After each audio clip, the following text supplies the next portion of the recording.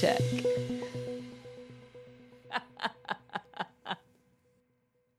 You have a lot of rules. I do? Yeah, it's time for the Art and Science Punks, the podcast where we talk about art, science, and technology. As punks, we love to create, to explore, to fail, to learn, to succeed, and to listen to loud music. I'm one of your punks, Kate Stenzinger, and with me tonight and every night is my amazing punk partner. Hey, I am Rob Stenzinger. What do you want to talk about tonight, Robbie? How about art and science? Yeah, okay. Premise of what this is about is built into the title. Tonight we're going to talk about the Instapot. We prepped it. We no, it wasn't prepped it. What did it? We hinted and foreshadowed. Foreshadowed. Yeah. So it's time. It's time to unveil the Instapot. The Instapot. Let's ride the Instapot wave. Is it a popular thing? Honestly, I think I'm probably a year behind the Instapot craze, but here we are. Isn't that how it works though? With coastal states versus central states, we get the trend a little bit later. Oh, is this a byproduct of me being a Midwesterner? Yeah, horses and pigeons and things take a long time to cross the vast expanse of the center of the U.S., United States. Horses, pigeons, and what else? Things? Yeah. Okay. It takes a while. So, I did not know the pigeons were delivering the Instapots. Honestly, didn't know. Sure. Well, there are a lot of details of the mail delivery system that are mysterious. Touche. Mm-hmm. All right. So, hey, before we jump into Instapot joy and Instapot love and the ode to the pressure cooker that we shall commence, okay. I wanted to check in and say Happy Inktober. Thank you. And Happy Inktober to you as well. Thank you. Yeah. It's going. I'm surprised that you're surprised that I've it's kept Inktober? Up so far. I'm not surprised that it's October, nor that it's another creative challenge kind of month, which we talked about last episode. Q4, man. Artists and their Q4 creative challenges. Yeah, I wonder what that's about. I don't know. It's a community gets its own sort of set of habits and quirks, and I think quirks attract more quirks. So near the end of the year, I think two big things were sort of big banners, big things that people would circle around when it comes to creative stuff. And I think maybe more than this, but in my time, there's 24-hour comic day. Yes, that's been around for a couple decades, and then there's NaNoWriMo. NaNoWriMo? Good health. Okay. So, you haven't heard. I have not. This is an unfamiliar term for me. So, I mean, I've heard the term nano, and I've heard the term rhino. It's not little rhino. Little rhino. Little tiny rhino. That would make a good shirt, though, for NaNoWriMo. Dang. I wish. All right. Setting that aside, the National Write a Novel in a Month. Oh. Creative challenge. Wow. Yeah. I know. I mean, that's pretty wild. And so that is a 30-day challenge. I don't know. I think November. they're wimps. What? You comic artists do it in 24 hours. That's like, let's throw down. That's some smack talk. I know. Yeah. Visual art versus prose. Yeah. Get some tension going on. No, I think that, okay. So it's kind of cool that you didn't know or hadn't heard about NaNoWriMo. Now that you say it, I think I have heard. Okay. I think you and I have talked about it before, but yes, share more. And that's a whole that's a creative challenge in the month of November, and I feel like it was one of the early ones that helped spread the popularity of this idea of like, Oh, interesting. Do something repeatedly for a month. I look forward to reading your novel in December. Yeah, I'm not doing that one. Oh, So I'm one of the, the folks who came along later and said, "Hey, creative challenge, that sounds great. What if we did something else instead of the writing?" And Sure. yeah, and so Jersey Drozd and I started Art Sound Off, and that's what I'll be doing in November as a creative challenge. nice. And okay, all right. So why creative challenge? If you're new to all this stuff, there's a community aspect of it, and there's a sort of a urge to participate. Where, let's say you haven't published as much as you want to publish of late, and want to just say hi. Hey, I'm part of this community.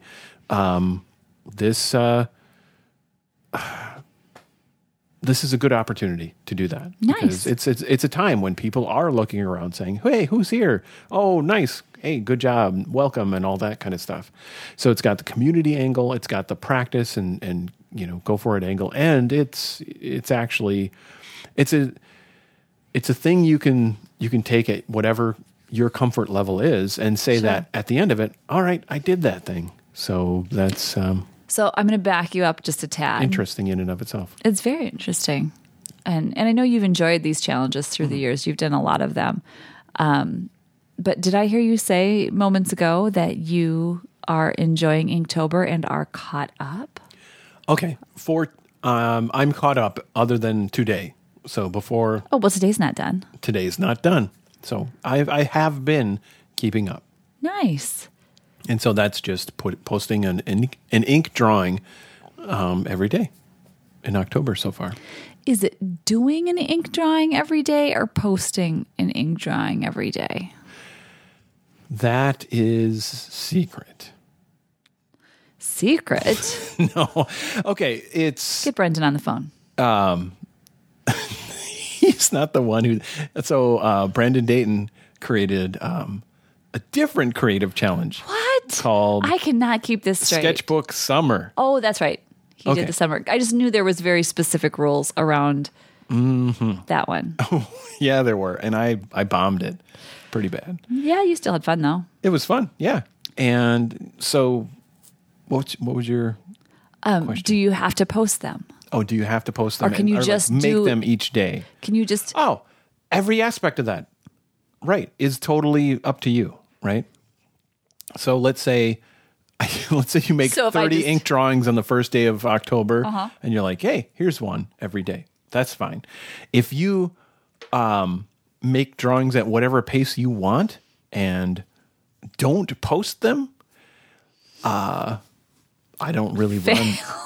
I don't run Inktober, but it's they did like what's Jake Parker, Okay. who came up with Inktober, and it's baked into the whole. It's do these 3 things or whatever. Basically, make an ink drawing, post it, have the hashtag. Oh, sure. So that you're sharing and building community. Yeah, and at the same time, but there are plenty of people sharing, and everyone should figure out their own, like, what's your capacity for doing Sure. this kind of thing, and what's your interest, and what helps you get something out of it. And if you're getting something out of it and you're not posting, that's fantastic. And I don't know. I would be surprised if any organizer of a creative challenge said that somehow that effort is unworthy. Sure. The reason, well, you of course know the reason I bring it up, but I'll share with the listeners is that, so we have had many a discussion through the years, maybe an argument or two, a spirited conversation or 7 for sure, around my belief in my inability to draw. And so, and your belief that everyone can draw if they just try. That's how you say it too, by the way. Yeah. I'm not ashamed. So at any rate, I have done a couple of drawings for Inktober. I'm behind. I am not caught up as you are, but I'll get caught up. I'll Yeah. get 30 drawings done this month. 31 drawings done this month. I can count. But I don't post them. And that's why I wondered if I was violating the rules. So But maybe what I'll do is even maybe if I'll you are, doesn't it feel good to break the rules? Oh, you know how I am. I like to break the rules. But maybe what I'll do, because I'm doing it so far, I'm on the same piece of paper. You know what I mean? Oh, So maybe cool. I will just take like a far away shot of that piece of paper and post it once, and maybe through the month there'll be like 3 pieces of paper, like 10 drawings ish on a page. Oh, cool. Yeah, that's a fun idea. There's a lot of things you can do to, you can just throw a blur filter on a photo and you got some secrecy going on. Well, there's nothing secret about my drawings. I just, It's it's you an don't have to insecurity share them. at this point. Well, yeah. Let's see. Insecurity. That's, have you ever checked out the Lucy Bellwood's Demon Dialogue? Yes, that's a wonderful, wonderful book. Yeah. So, Yes, the very experienced artist. God. Beautiful, beautiful drawings. I think our demons might be a little different. Interesting. But I totally agree Okay. with the sentiment, and I do enjoy that very much. But yeah, All right. Well, cool. It's awesome to see that you're participating, and it doesn't have to be public ever. So There you go. Yeah. it's like Right. twice tonight we've Inktober. said the same thing at the same time. Well, it's been like, 54-ish podcasts? Yeah. This is 55. 55. Nice. Did we do that at the same time? Did we? Oh, 55. All right, so let's talk about the Instapot. What's your favorite thing about the Instapot? I think it's big and shiny, and it has its own section of our house. That's my favorite thing. Oh my God. It's like we adopted a robot that can't do much other than heat up and get really dangerous. And you can't let it. If you touch the wrong part of it, you'll get a steam burn. Woohoo! Woohoo! Technology, yay! Yeah. I love my Instapot. Okay, so this all started because, how do I say? This all started because I wanted to make yogurt. Cool. So I wanted to make yogurt. So I was looking at, it started because I wanted to increase our fermented foods. Okay. And so if you haven't, you can go back and listen to episode 52 where we talk about the joys of fermenting food and how that did and didn't work for us. So I started with that, right? I just had some glass jars. So this is easy. I just bought the little lids. That's it. It was a very small investment to get into making fermented foods. And even at that time, I remember telling you, I really want to also make yogurt, but I'm going to do one thing at a time, which is not necessarily my style. I like to do everything all at one time, but Yeah. I was can trying to understand this. I was trying to turn over a new leaf and one thing at a time. So we did the fermented foods and that went how it went. And so then it was a few months later and I was like, okay, I want to make yogurt. So I had been looking at yogurt makers.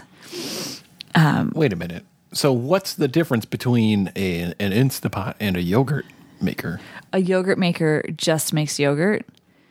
And so this is where I ended up is I'm looking at these yogurt makers and I'm like, okay, I could buy this yogurt maker, but I don't typically like to buy a single use gadget, like a gadget that only does one thing, particularly in the kitchen, right? We have a rice cooker. Okay. So I guess maybe that's an exception, but It also cooks quinoa. it does also cook quinoa. That's true. Yes. So it's dual purpose.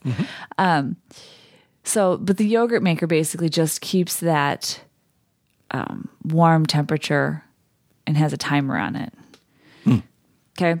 So I ended up doing some research and some reading and trying to look at this. And I'm seeing all these people using their Instapot to make yogurt. And not only that, the Instapot, air quotes, has a yogurt button on it.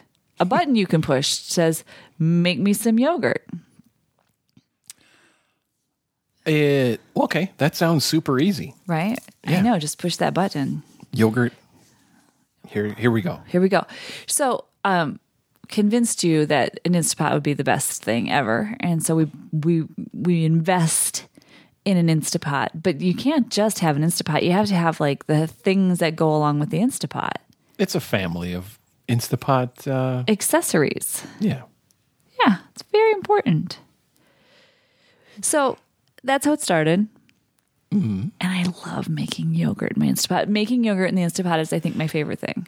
So, is that because of how it went? Like, or because you've had a chance to do it multiple times, and that it turned out in a way that it was good. Yeah, I had successful yogurt. I'm clapping for myself. I had successful yogurt making. I think I've done it 4 times. Yep. And it's an interesting process, and I won't bore everybody with exactly how you do it. But it's a little.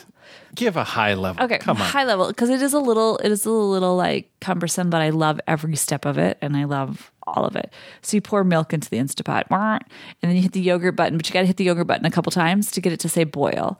And basically, what it does is it heats that milk really hot to kill any bacteria that's in there. Right, because you don't want to. Not welcome. You don't want to get sick. Bacteria, right? Go away. That's right. So you have to heat your milk to 180 degrees. Okay. And like many of these things, you have to heat your milk to 180 degrees. So you take, after it's done with its little boil, you take its temperature, make sure it got to 180, and then you take the pot out of the Instapot, because now you need it to cool down. Totally reminds me of making candles, where you have to heat your wax to a certain temperature. Yeah. Then you have to let it cool before you can add your fragrance or your essential oils or whatever you're adding to it. And then you have to let it cool even further before you pour. Otherwise you get crappy top to the candle, not to the yogurt. Okay. Crap top yogurt. Crap top yogurt wouldn't be good. Okay. So with the yogurt, then you take it out and you got to let it cool. And then once it gets to the right temperature, then you have to add your good gut bacteria, your probiotic that makes yogurt. Nice. Back to the main mission of more more healthy fermented food in our lives. Yeah. So you can do this a couple different ways. You can buy like little powdered probiotics. Okay. I was going to say acidophilus, but I wasn't sure I was going to be able to pronounce it, but I did okay. Yeah. So you can buy little powdered packets, or you can take some existing yogurt and take a scoop out of that and add that to your yogurt that you're making, which I'm like, what? So that's kind of cool. For me, I wanted to kind of start. But this has to be homemade yogurt, right? Or no, you can buy yogurt from the store. They recommend, that you get a really good commercially available yogurt, and there's a lot of different recommendations out there. But I went with the powder for the first one, and then when you make yogurt, you just keep a quarter cup of your yogurt to use in your next batch. And you can kind of keep using it. So I just throw that in the freezer. I just take and put it in a little container, and I throw that in the freezer for then the next one I'm going to make. And so far I've had really good luck. So it's been fun. It's been really good. And the reason for it, right? Why? Because then after it cools down to temperature, you add your probiotic, then you put it back in the Instapot, and you tell it to make yogurt again. Okay. And then you set the timer for anyone. Like Alexa, you're like, Instapot, make yogurt. Very much. You push the yogurt button. Oh, you're right, the button. The right number of times. What? So then you set the timer. Okay. Anywhere from 8 to however many hours you want. I typically do 8 hours. The more hours you do, the more tart your yogurt becomes. More tart? Yes. 8-hour yogurt, I'm telling you, is the tartest yogurt I've ever put in my mouth. Yes. Yeah. Well, one time I did 9 hours. Okay. And I think you definitely noticed a difference. Okay. So you then have it go for 8 hours. So I try to do that part overnight. Right. And then boom, you have yogurt. But now you have plain yogurt, right? And we don't eat a lot of plain yogurt. We never have. And that's why it tastes so tart for you. It's plain. plain yogurt. It's pretty intense plain Yeah. yogurt. So then I add vanilla to it, and that's really all I do with it. And the main reason for this is because commercially available yogurt has so much sugar in it. So this is a way to really reduce that amount of sugar that you're getting. And we would buy really healthy yogurt, but it still had a lot of sugar in it.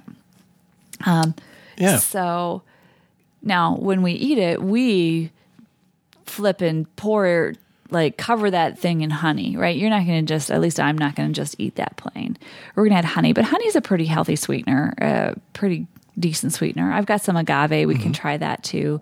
One of the kids did use some syrup. Oh, like maple syrup? Maple syrup. Yeah, they were having pancakes. Oh. And then they asked for a little yogurt, and they had some maple syrup left over. I said, hey, you can just pour that right in your yogurt. And they really liked that. Oh, that. So just That's kind of clever. using a more natural sweetener instead of having all the other stuff. So it was really good. It's turned out to be super yummy. So I'm very excited With, about adding a little bit of sweetener and maybe some granola. yeah. maybe Oh some yeah. fruit, Yeah. Some berries and some and then granola. It's kind of wild that was produced like in our kitchen. Right. So I dig it. So then But go ahead. who's going to say first? The what do they call it? The elephant in the room? Which one? It's not instant. It's not the Instapot not being instant. Well, we'll get to that. Okay. Because we're going to talk about some of the other things we've made in the air quote Instapot. Yeah. But on the yogurt topic, I will say one of the things I did also invest in is a yogurt strainer. Yep. So when it's done, that yogurt is pretty. It's not thick; it's pretty thin. I couldn't think of the word. It's pretty thin. Well, it's like it's some thinness, but the yogurt's in there. Oh yeah, So, but Yeah, so- it's definitely got a lot of extra liquid. yeah. So there's a little strainer, a special. You can use any strainer, and I've used just kind of a metal strainer. But then I also use this very fine mesh strainer. That was really nice, and I like that. That made some very nice kind of thicker yogurt like we like it. Okay, but Yeah.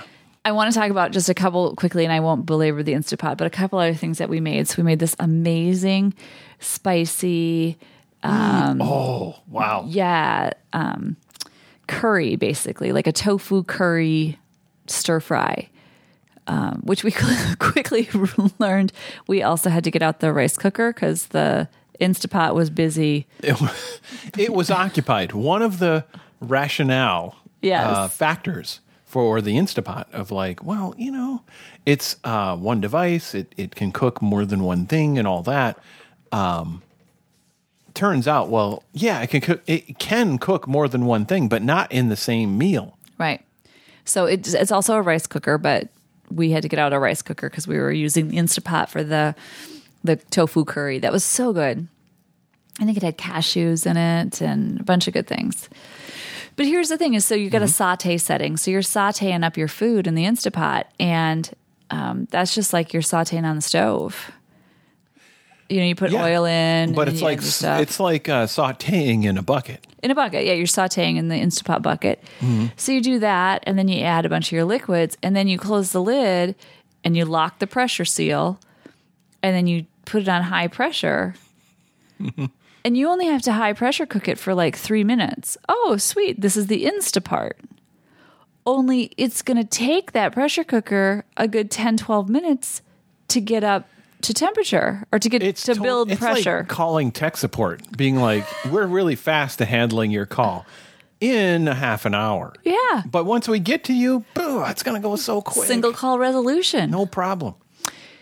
So that kind of thwarted me a little bit a couple times. So because we did the stir fry, we did some really good oatmeal, amazing oatmeal. Yeah. Yep.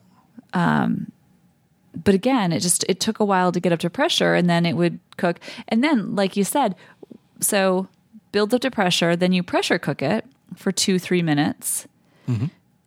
Now it's done, but you have a pressurized explosive device sitting on your kitchen counter. Right on your counter. You can't just like open it up and eat the Yeah. food.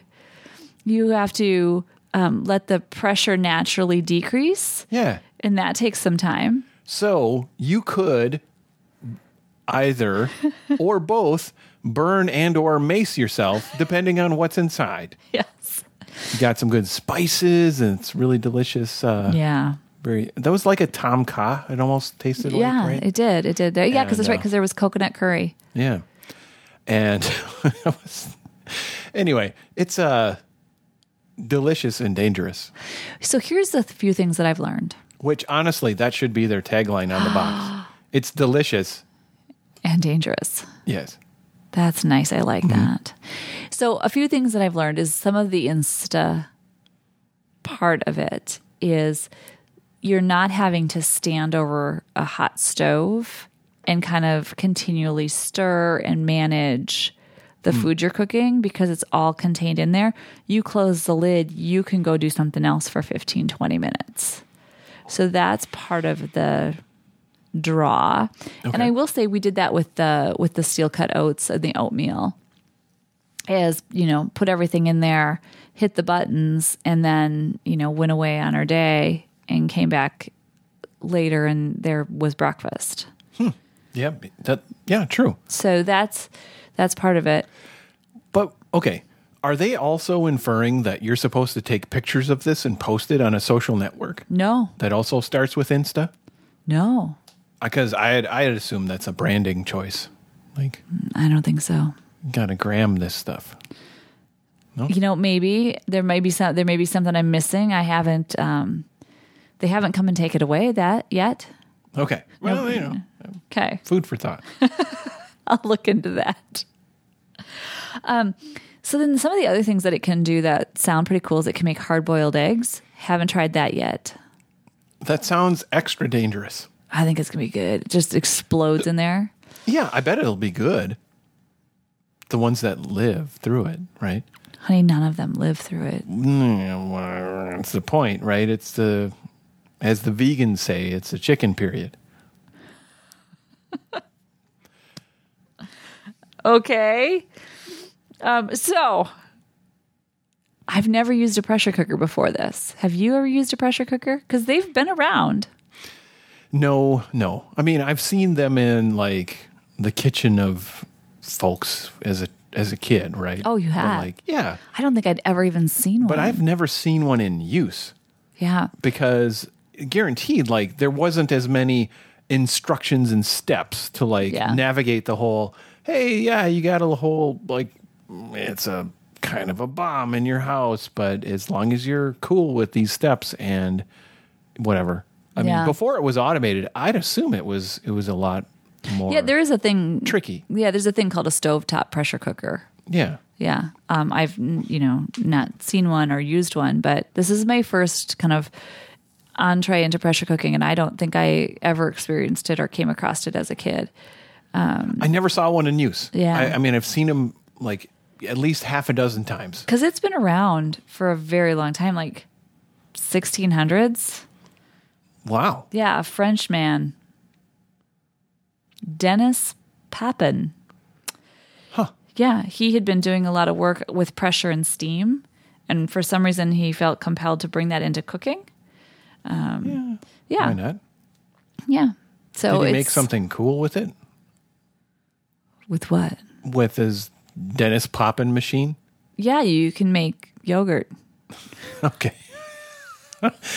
No, All right. we don't use the pressure cooker for the yogurt, but lots of things. And so there's a lot of information out there about, or a lot of questions, I should say, around, is this healthy? Is it healthy to eat pressure cooked food? And they're like, absolutely, because it's a steam base, right? You put water in when you're doing the pressure cooking, you put some water in, or you make sure you've got liquids in. And so it's a steam and a pressure kind of situation, rapidly cooking the food. And they're saying that it can actually lead to more nutrients in your food because some of the other methods of cooking cook out more nutrients. And the rapidness of the pressure cooking keeps it contained. I don't know. I mean, yeah. I'd be curious to learn more about that, because intuitively the idea of it is truly contained and holds this volume of whatever substance is in there isn't coming out. Right. Right. Whereas if you're cooking on the stove, substance, it's going out all over the place. It's like, yep, stuff steaming and whatever. It just goes away, evaporates, and steams. It floats into your face. I was thinking more ceiling. of the splattering that happens in our kitchen. And Yeah, that happens too. so one thing that I thought was really interesting when I was kind of learning about the pressure cooker, because I was a little intimidated. I'll be honest. I was intimidated because when you get it and you kind of read through the quick start manual, it does have you basically put water in it and do the pressure thing just to test it out and make sure the seal is working. And to also, I think, introduce you to, hey, hot steam coming out of this valve when you flip this valve. Yeah. So there's like a little kind of test thing that you do. So I was thinking about, wow, again, my experience, I have not experienced pressure cookers. So I went and did a little looking and research, and, again, it's been around for hundreds of years. It's very old. And so it's made me start to think, are there other old technologies that are kind of making a fresh resurgence? Does that make sense? So things that had happened before, been talked about, used, experienced before, that are getting popular again, kind of like how just some generations' music becomes interesting again, or Sure. Okay. But like this is something where, again, there's a whole generation of people, and there are, oh my goodness, blog posts and recipes, and Pinterest is just filled with all of the amazing things you can make with your Instapot. I mean, there are entire Pinterest boards devoted to non-food things you can make in your Instapot. What? Wait, what? Yeah, like candles.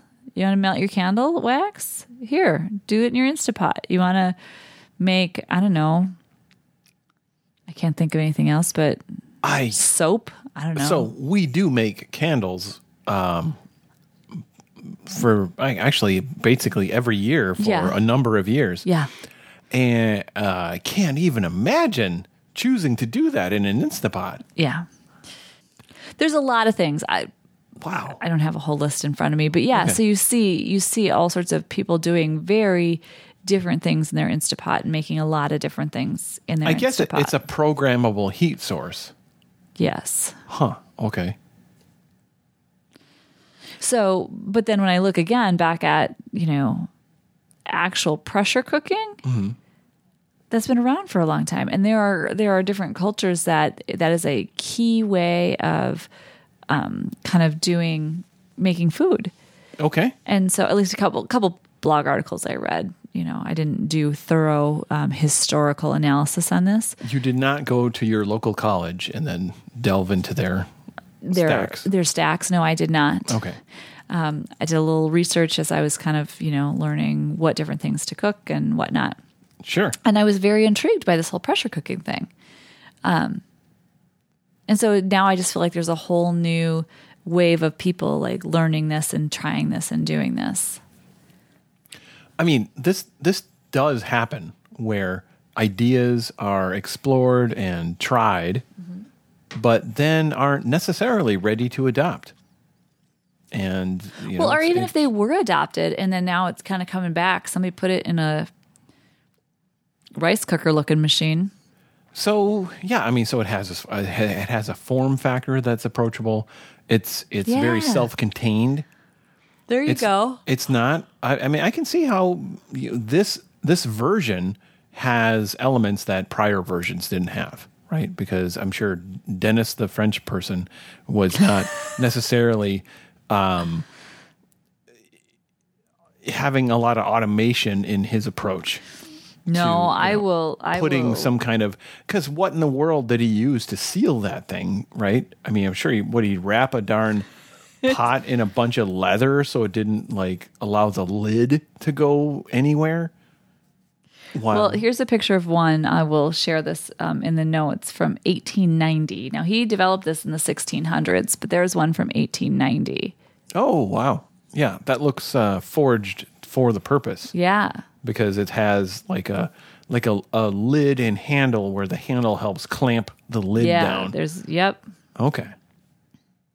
Yeah, that's going to, so here you are heating up a vessel that has stuff inside that all includes things that are going to go from liquid form to gaseous form. And then it's like, hi, I'm a gas and I'm taking up more space than you have available in here. But somehow the force that's exerted by that expansion is being contained because it's a sturdy container. It's sealed. Yeah, I mean, it's 1800 something. What else are you going to do? Right. Okay. Forge a pressure cooker. Cook a rack of ribs. Okay. Sure. Is that a thing? Yeah. I will say, we are vegetarians, so our use of the pressure cooker is, I think, a little bit more limited than some, because my meat eating friends are all in love with, I can put, X pounds of chicken in and have it done in, 15 minutes. Yeah. Yeah. So we don't measure the value of equipment based on chicken pounds. No. But, to each their own. And it seems like an interesting device. And it did take some time where it's not like the pressure cooker showed up in a box on our doorstep and was like instantly, obviously, going to deliver on all its promises. So yeah, no, we've had to work with it. I was intimidated by it. I think when we did our little teaser, all we did was the water test or the Tom Kha, right? I think I'd made my first yogurt. Did you? Okay. Yeah. Well, all right. And I liked it. But we weren't quite ready. And now you've made 4 or 5? Yeah. Yeah. I'm good. All right, there you go. That's what we know about the Instapot. I'm going to make I'm making oatmeal tomorrow. Honestly. So Instapot, are there more than one option to buy? I don't know. Okay. So yeah, well, I mean, the Instapot itself comes in 3 sizes. I can tell you that. Yeah. Anyway, I'm just feeling a little bit of it'd be nice to have them as a sponsor for this episode. And, that is what it is. Too funny. All right. Do you have some picks tonight? Do you think we should move on to picks? We do that thing, the poll picks thing. I was wondering if there's a little bit of you asked me a question a couple hours ago that I did. Was indeed. that kind of planted a seed that ended up informing my pick. No way. Yeah. Do tell. Because, my pick is it's. Do you have art or science tonight? I have science, but what's funny is there's. I'm trying to go through my browser tabs, which are, many. And what's funny is I've closed more than half of the browser tabs I normally have open, and I'm just going to pick machine learning for artists. That sounds simple. Yeah, it's not really, but it didn't sound simple. You're like, yeah, I've been there. I did that. So that's an interesting project that provides a series of explorations and lessons and source code and data to explore machine learning, but in a way that's more approachable if your primary interest is computer science. Okay. Or you're coming from a really math background. I'm going to ask a dumb question. Can you give me a definition of machine learning? Machine learning is essentially using statistics and algorithms together.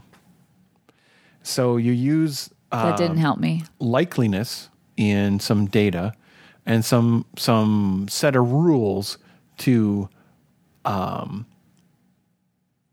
it's almost okay, so if our lawn is data and a set of rules is like a pattern for how we mow the lawn. Okay? Okay.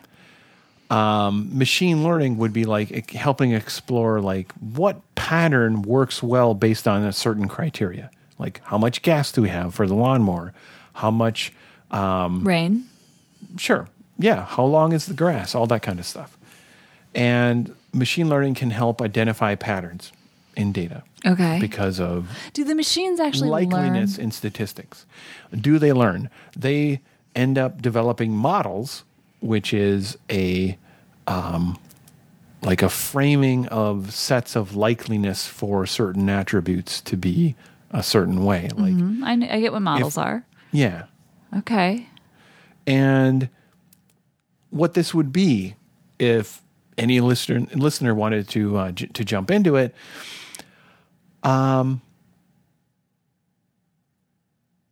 it's an adventure. Like depending on how comfortable you are with coding or not.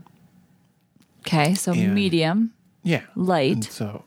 And so this is, but it's a rich resource of interesting things to explore. And I've like attended a workshop by the one of the folks that is a founder of this, Gene Kogan, and that was a few years back. But it's a neat resource to get exposed and like demystify this stuff that is often spoken of in headlines or articles related to computers and AI and how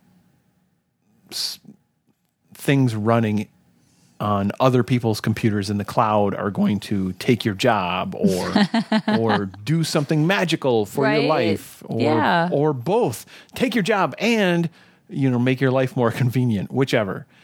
Nice. I'm back at are the machines going to rise up?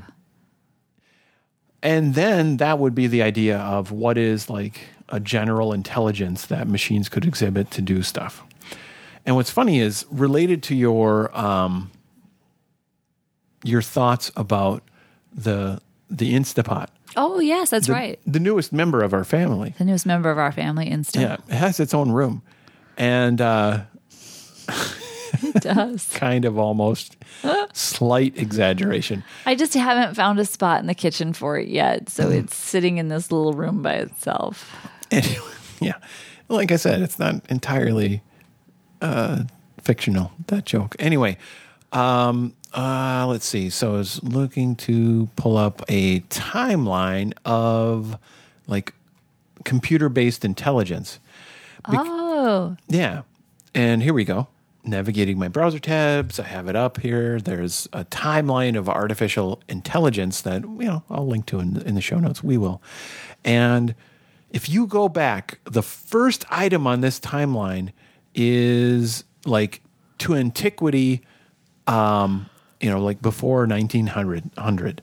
So there's what I thought was interesting was let's see, they mentioned Blaise Pascal and it's a long timeline. Blaise Pascal was 1642. Yeah, 1642. I am not a pro at navigating this timeline, but I came across a concept. Let's see. Oh, yeah. Well, yeah, Blaise Pascal in 1642 invented the mechanical calculator. And then there's, of course, the classic example of Charles Babbage and Ada Lovelace, who worked on programmable mechanical machines. And that's the whole, the difference engine that they were working on and the ability to instruct it. What year was that? It was a range of years from 1822 to 1859. Oh, wow. And Ada Lovelace is credited with inventing, essentially computer programming. Nice. So, yeah, that's pretty wild. And then more or less Charles Babbage being, and Ada co-credited with inventing the idea of a computer, a general purpose computer. Blaise Pascal was in 1642. Yeah. I wonder if Blaise Pascal was friends with my Frenchman who developed the pressure cooker. Wait, what year was that? 16. Let me find my timeline. That was late 1600s. Because I mean, you get these blips of interest over time, Yeah. and I just have 1600s. like I don't have a the year. desire to make things 1679. repeatable and automatable. 1679. Yeah. Well, yeah, it's quite possible. So, let's see. Oh, yeah, there was this other example of Aristotle described the syllogism in 384 BC. And that's like a method of formal mechanical thought. Oh, wow. So how you could take two things that you presume are true and then explore them and understand. Very interesting. So machine learning has been around a long time, but now there's Very long time. a new kind of renewed interest and set of tools to help it become more approachable. Exactly. Wow. Blew my mind. Just like the newest member of our family. Just like the pressure cookers of today. Do you have a name for it? No, You say Insta. I do. Yeah. All right, fair enough. But okay, so That's yeah. cool. So my pick is digging deeper into the idea of automating things and based on what you shared earlier, before the podcast, stuff that has happened before, and like people have thought about it and explored it. I think that's cool. Yet it feels like it's new based on this other version, but it's based on ideas that have happened before. I like it. I think it's interesting because, history teaches us a lot. And I like trying to find those connections when there are new things out there. So that's kind of fun for me. Yeah, awesome. I have a couple more things I could link to or whatever, but this, if you think about computers being able to think, and that being a recurring historical item that in the modern age, that our ideas related to this really did sort of start in the 1950s. So even then, Oh, wow. Sure.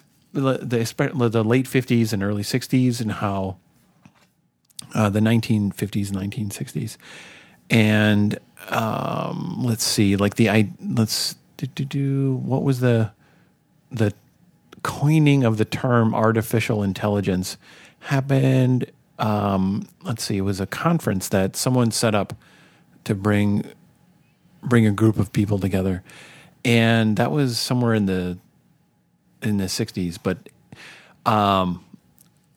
this, and like I have encountered this a few different times dealing with video games, and how do you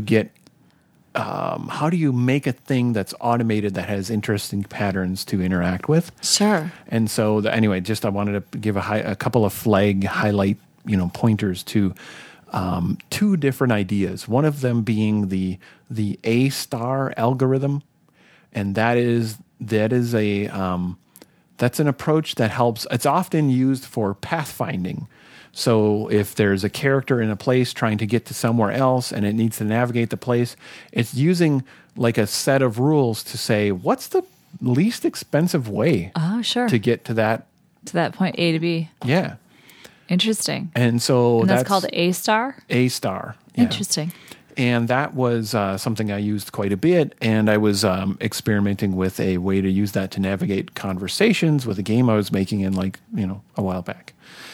And anyway, that was called Jinhanu 2004, whatever. If you follow other podcasts I do, you'll have other references to I've that. heard of that. And then there is behavior trees, which is an interesting, more organized way to approach having a computer be intelligent about deciding among a list of things. And I have a little piece of code that I'll link to too in there that I built, a behavior tree thing, like algorithm structure in Python. Oh, cool. The programming language. And then there's an article that I think is really good about that as far as the uses of a behavior tree, and that's on the website Gamma Sutra, which is another game community thing. Nice. Yeah. I think you did that thing you do. Oh, I did that and then some. You put multiple picks into your one pick. Oh no. I only picked one pick. You did. You're like, my pick today is science, and here is 18 websites I'd like to share about science. My pick was machine learning for artists. Okay. Well, that's okay because I have almost no resources for my pick, so you can just have all of the resources for your pick. Awesome, no worries.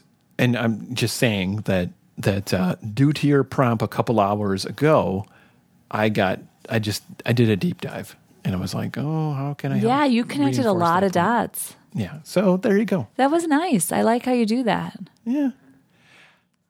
Trying to use the whole misuse of a pick for good. Well, there you go. Success.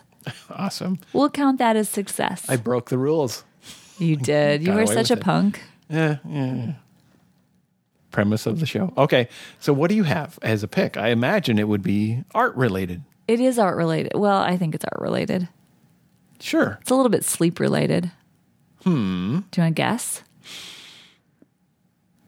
Sleep tracking? Nope. That's not art.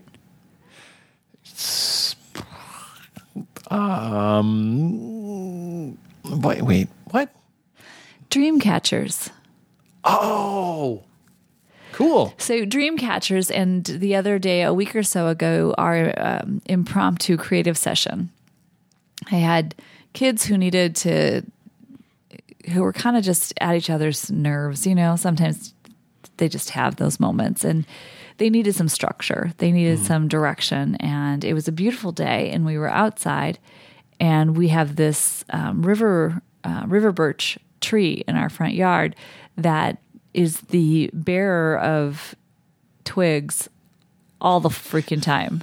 It throws twigs at you. I mean, you're like, oh, that's a nice tree. And then you're like, poof, yeah, ow, twig. Ow. Yeah, it's crazy. The thing sheds like a long-haired cat in the summer. I mean, it's just ridiculous. So we went to the tree and we picked up a bunch of branches and we went to the backyard, and then I, turned on water, which, that pretty much could have entertained them for hours, but the purpose was to soak the branches. So I'm impromptu going to have them make dream catchers. So they soaked the branches, but not for nearly long enough. But that's okay. And then kind of picked their branches. And all I did was I showed them pictures of dream catchers and kind of what they look like. And so they bent their branches into a circle, and then we took yarn and just kind of made random yarn designs across it. And then I grabbed a bunch of random ribbon and they hung ribbons from them, and they turned out really cute. I mean, there's a ton of different ways you can make dream catchers, and you see a lot of different crafts online that start with like an embroidery hoop and then cover that in yarn or cover that in washi tape, and then kind of run your yarn through it to Sounds pretty precise. To make the webbing pattern. Oh, I've seen some tutorials online that even kind of really show you how to do intricate webbing patterns, like very specific. And then, the different things you can hang from the dream catcher, from ribbons to lace to feathers. I've seen some kid-based ones that are really cute where they cut out felt shapes and sew felt shapes to ribbon and hang that from them. But ours was just pretty, again, it was very quick and very impromptu. And it was really funny because we were almost done with the project, and it kind of clicked and connected for the kids. And our older child said to the younger child, hey, do you know what this does? And we hadn't really talked about that yet because we were, just kind of engaged in the building.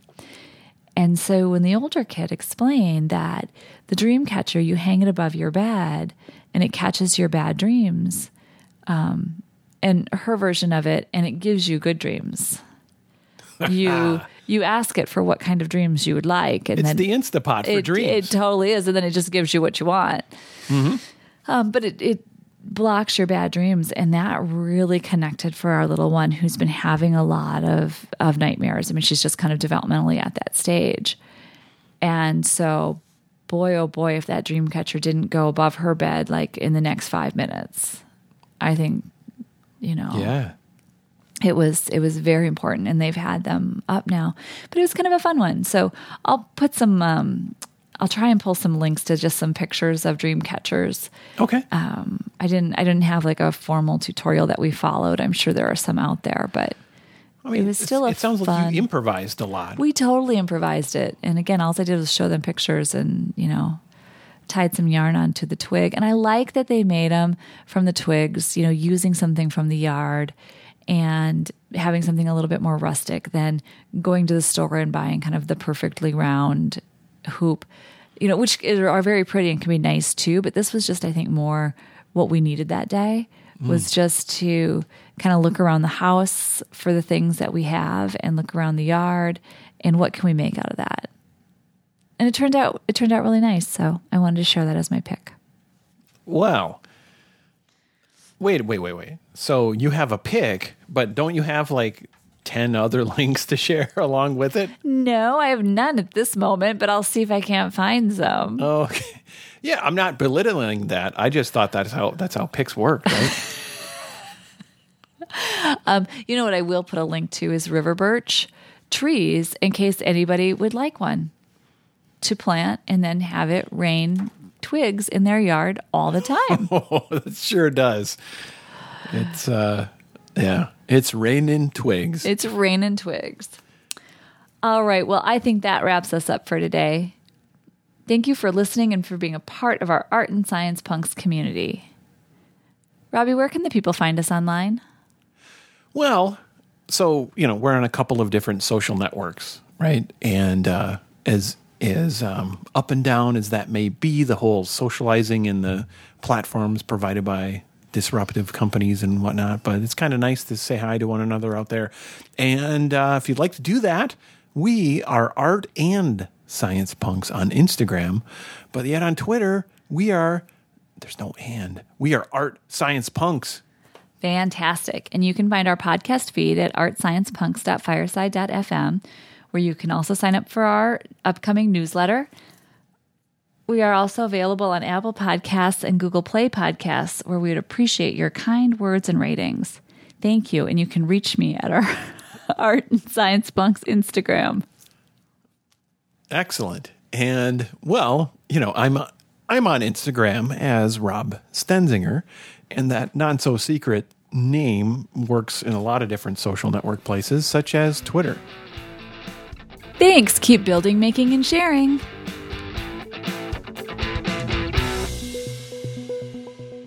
I don't know what to say. The cat is attacking me. Oh my gosh, she's like full on biting me. The whole last part, she stood up and dug her claws into my leg, and then she couldn't get them out. She fought my foot twice. She did fight you twice. All right, lesson learned. Yeah. She does not get invited back. We normally shut the door and have the cat on the other side of the door. And then she knocks on the door. Once in a while, she shakes it down. She's like, let me in. And, we keep rolling because we have microphones with a pretty tight little cone. I know. And it's probably not that hearable.